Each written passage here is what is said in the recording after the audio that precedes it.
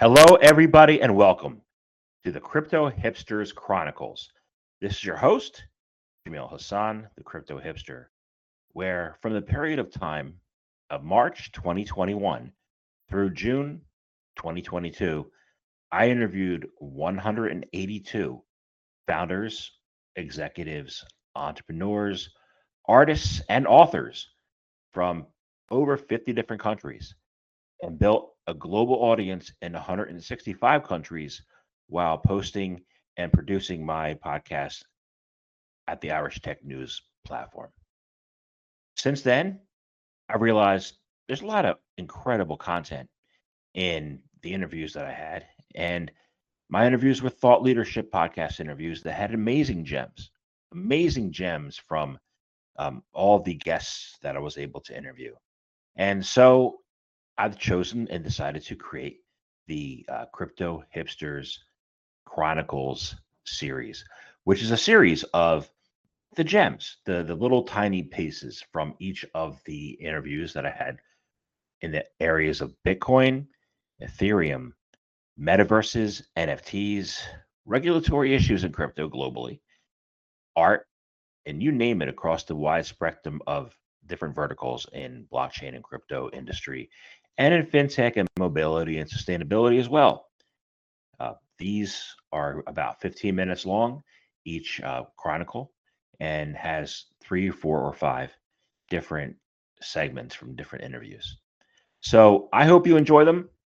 I hope you have learned a lot. And if you'd like to um, listen to the full podcasts, they are available online at both the Irish Tech News and on Anchor. And in a future date will be available on the Crypto Hipsters station as well. So please enjoy and talk to you soon. Welcome to Crypto Hipsters Chronicles episode 34. This is the submission that I had for Podcast of the Year to the Irish Podcast Awards for the year of April 2021 through March 2022. It is a 15-minute segment of the interview that I conducted as my 100th Crypto Hipster podcast with guest Charlie Shrem. This is a 15-minute clip from that roughly 40-minute interview, my 100th episode. Enjoy.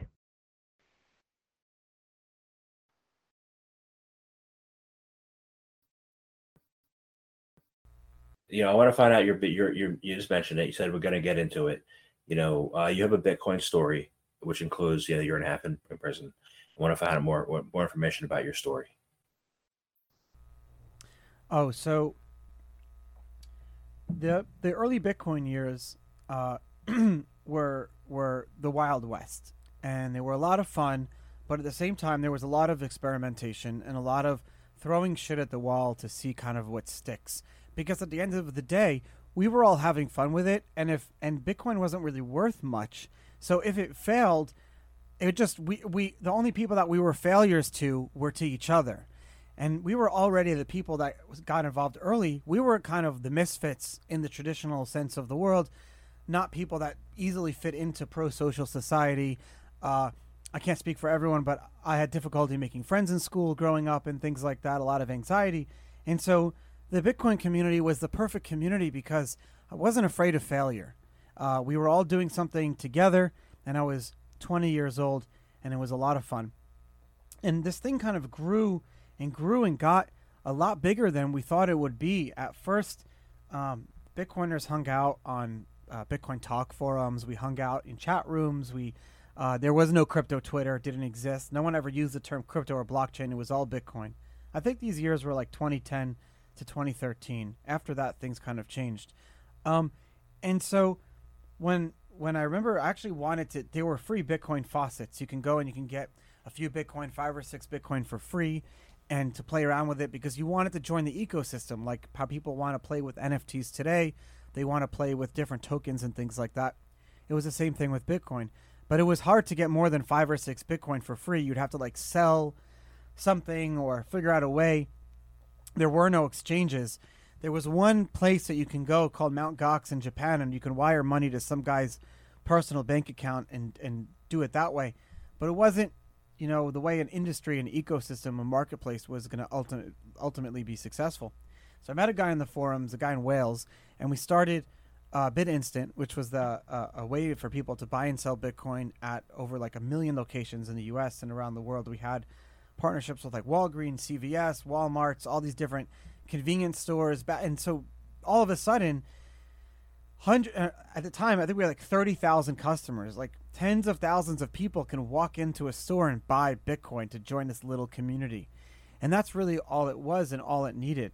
And so in that 2-year span, you saw things like Coinbase launching. You saw different projects and different type of like Namecoin, Litecoin, Feathercoin, all these different Purecoin, Pipercoin, all these different. If you look at the coin market cap of like 2011 or 12, it was very different than what it looked like today. It was a lot of experimental proof of work type of forks. There were no ICOs or tokens. Ethereum hadn't been invented yet. It was still a very experimental tech community.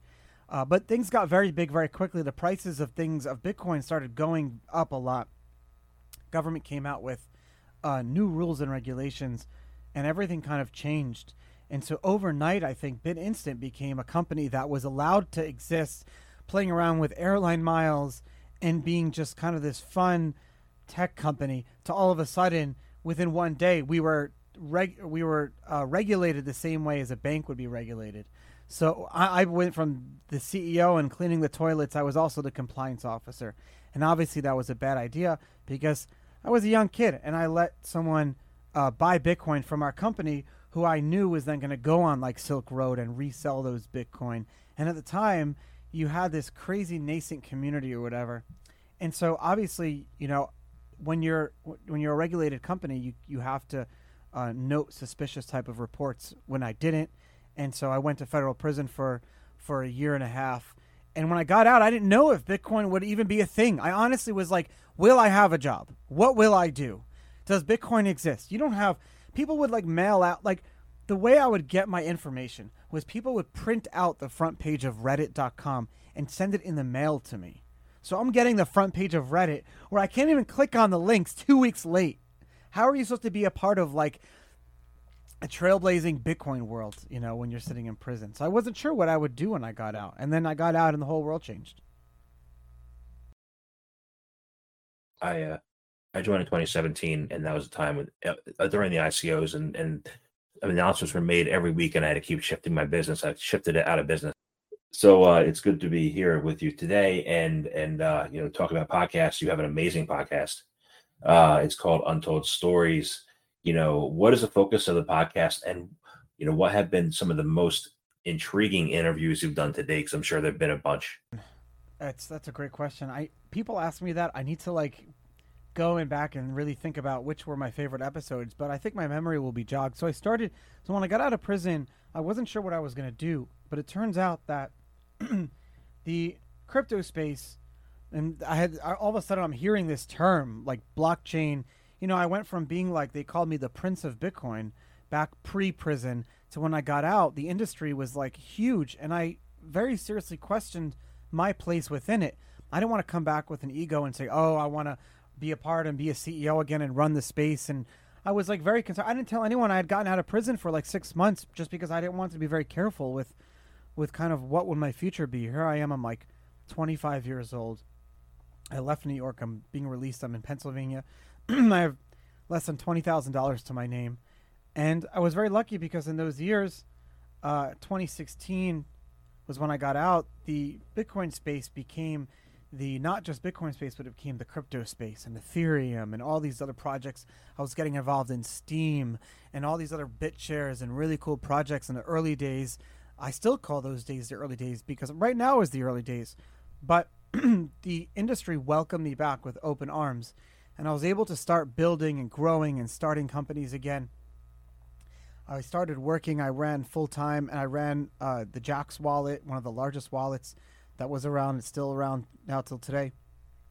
And then in I started to invest in a lot of different projects and do work with Voyager and different companies, but then I realized that my true love was educating. And I loved, my favorite thing was getting on stage and talking to people and really like, I just love this thing in a geeky, nerdy way that when I get to do a podcast or get on stage, it makes me not feel bad about being geeky and loving it. I just get to express that passion and love. So I started Untold Stories in 2018, which was an idea of like bringing the OGs and the old stories and merging it with what's going on now. Because maybe, just maybe, there are like common threads and weaves that we can kind of bring together and use that in our investment thesis, make money on it, but just have fun too. And so we did 200 and almost 250 episodes now.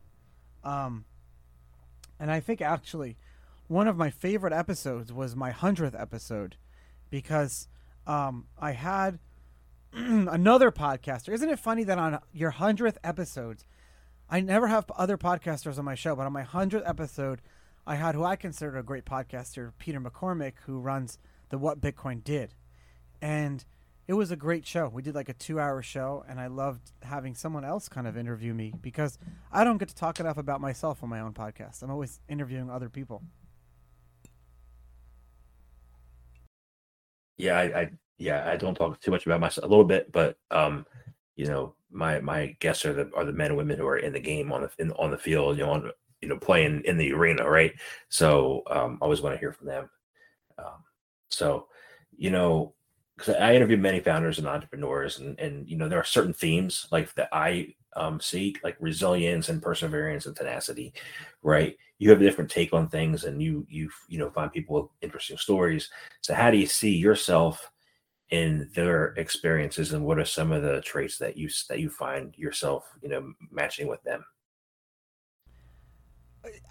It's funny. There's a great trait that I started to notice with like very very high powered uh, project creators, wealthy people.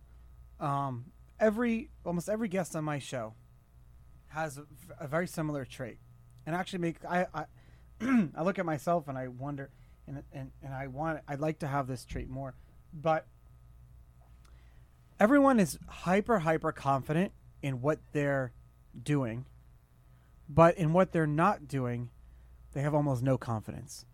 So it's like you can have someone who can brilliantly invent a new consensus algorithm, but it can't hold a conversation at a party because they're an introvert. And that's just a very extreme example. I'm very sad. I was telling my wife last night, I was like, oh, I'm nervous for our Christmas party because I got to talk to 100 people. And I'm like, I get a little, I remember I grew up having trouble made friends. So a lot of folks in the space portray this confidence level, and you look at them on crypto Twitter, you look at them in person, and I want to be like them. I wish I was as confident as these people. But what I try to remind those other people is these people are just very confident in what they're good at and what they know they're good at and what they know they're doing. But most of them have imposter syndrome, just like you and I. And that's like a huge trait that I think if you can harness that energy, you can be very successful in what you want to do. Interesting. I know I'm not good in a lot of things. There might be a few things, but I'm not that good in them either. But just admitting that is very important, because most people have the cream cheese effect, where they believe that the bagel size is unlimited and they're an unlimited amount of cream cheese and you can spread it on that bagel. But most people spread themselves too thin. As long as you can recognize that and you can harness that power and energy, you won't spread you. You like that? I love bagels. I'm hungry. Haven't had lunch yet. I love analogies. So today's world, Bitcoin, still early days, right? It's a little bit later on now. Institutions have arrived, and so it's considered digital gold, to attract the institutions, and as the digital gold, it's ways and means to maybe soften the risk, right, associated with Bitcoin.